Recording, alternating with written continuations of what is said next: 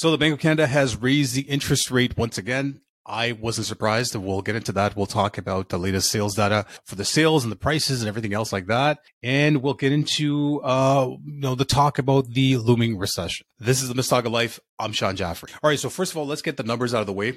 The not so sexy stuff here. What's been happening in terms of the number of sales? So sales have slowly been picking up, but May performed a little bit better in terms of sales compared to the month of April. In April we had 7,500 sales. In May, we had about 9,000. It was actually even higher than the May of 2022. In the May of 2022, we had 7,200 sales. And as I mentioned, we had 9,000 sales this past month. Okay. So the sales are up in terms of price. The average price as we stand right now is 1.196, which is slightly up from April, where it was 1.153. Also, compared to the May of 2022, we're very close. Last year in May, we were at 1.212 for average price. And as I mentioned, we're at 1.196 for this past May of 2023. So very, very close. We're almost back to last year's prices. In terms of what's been happening locally in Mississauga, very similar pattern.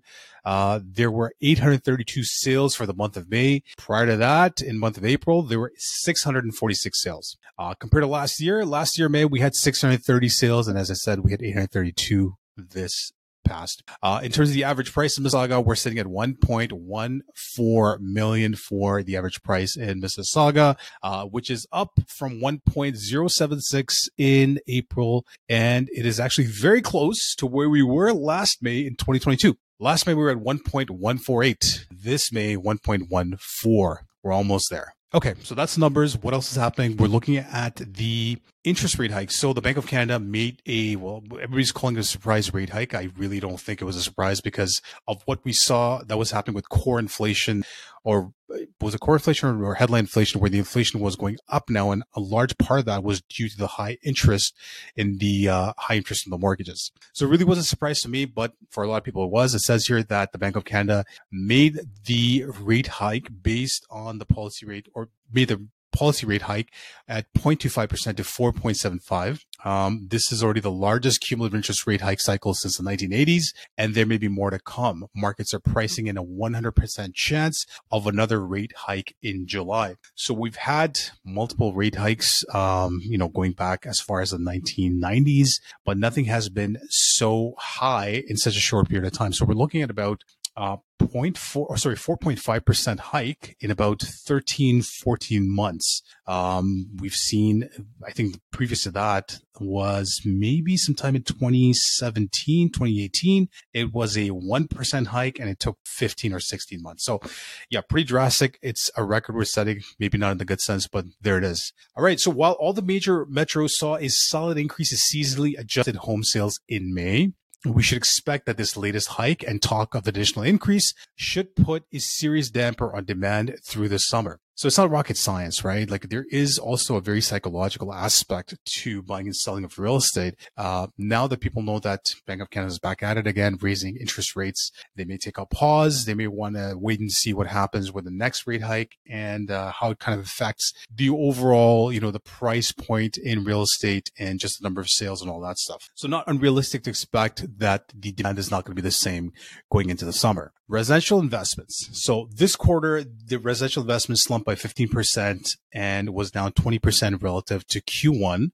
of 2022. This represents the steepest contraction since the early 1990s, and it's a strong indicator that an economic slowdown is on deck. Canada has never seen a 10% decline in residential investment that hasn't been associated with a recession. So yes, it's an indicator that we're heading into recession, but this is what all policymakers, all these think tanks, all these rating agencies have been talking about for couple of months now, like 5 to 6 months, saying that we're going into a recession. Definitely 92% chance rather in Canada, about 90% chance of it in the US later this year, early next year. The consumer came to the rescue in Q1, but how durable is consumer spending in the face of rising debt payments, and weaker disposable income? New data from CMHC and Equifax shows average mortgage payments now outpace disposable income growth by the widest margin on record, while average HELOC payments have ballooned from $600 a month to $900 a month.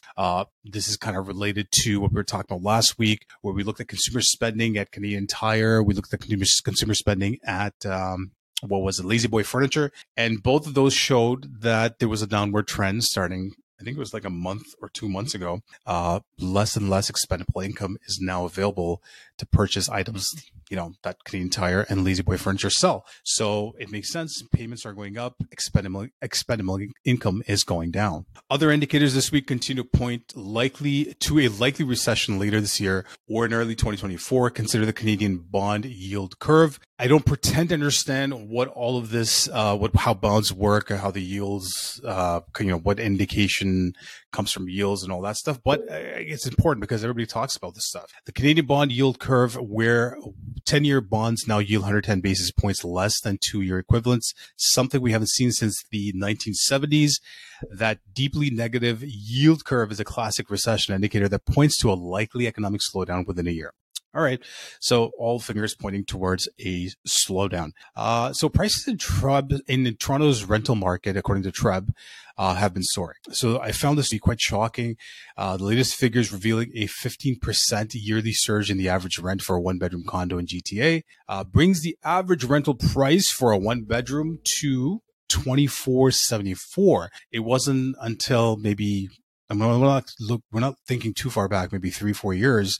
You were looking at like maybe a townhouse for about $2,400. Now you're looking at a 1-bedroom apartment for $2,400 a month, with 2-bedroom apartments on average rising in price by 9.2% to $3,162. The renters are feeling the pain, especially for those who have to move out from their current rentals and, go into a new building or a new home, and having to pay current market prices. So they're feeling the pain, but so are homeowners. According to CMHC, Canadian households are now more in debt than those in any other G7 country. And the amount they owe is now more than the value of the country's entire economy. Household debt now sits at 107% of Canada's GDP. 3/4 of Canadian household debt is tied to mortgages. And a good chunk of this debt is also in investment properties.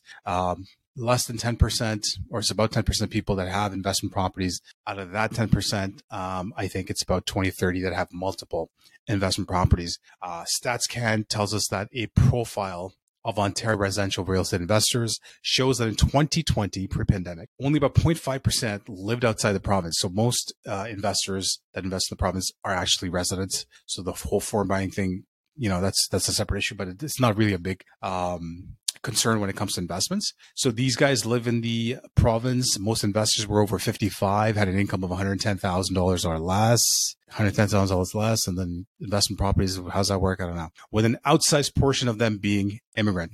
So yeah, it's a very, it's an immigrant thing to do. It's the mentality from back home. Land is the best investment. Property is the best investment. Not so much stocks, bonds, all that other stuff. Real estate's number one.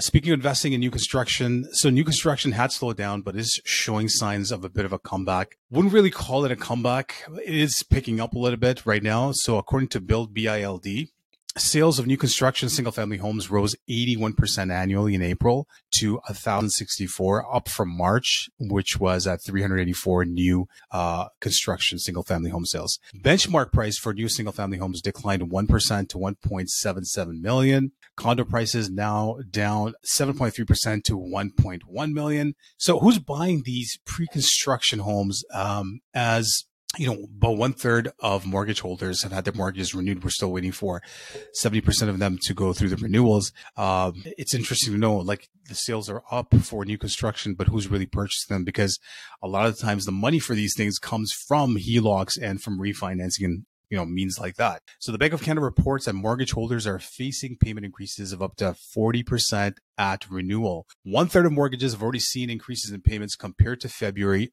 2022. By the end of 2026, all mortgage holders will have experienced a payment increase. So will the rate of pre-construction investment kind of stay the same once you're through I think another 2 years and everybody's going to have renewed their mortgages? Very unlikely we're going to keep pace with new construction sales, which doesn't bode well for future housing supply. But that's another topic. We'll get into that a little bit later.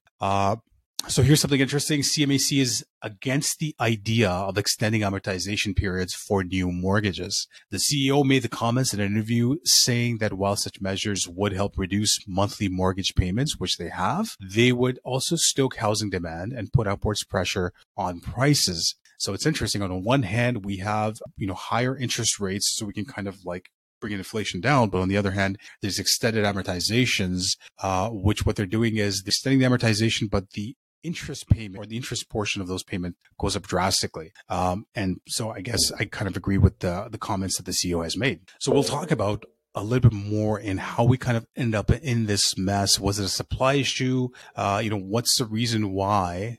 Are we keeping up when it comes to construction, when it comes to end users being able to purchase homes? Are we keeping up?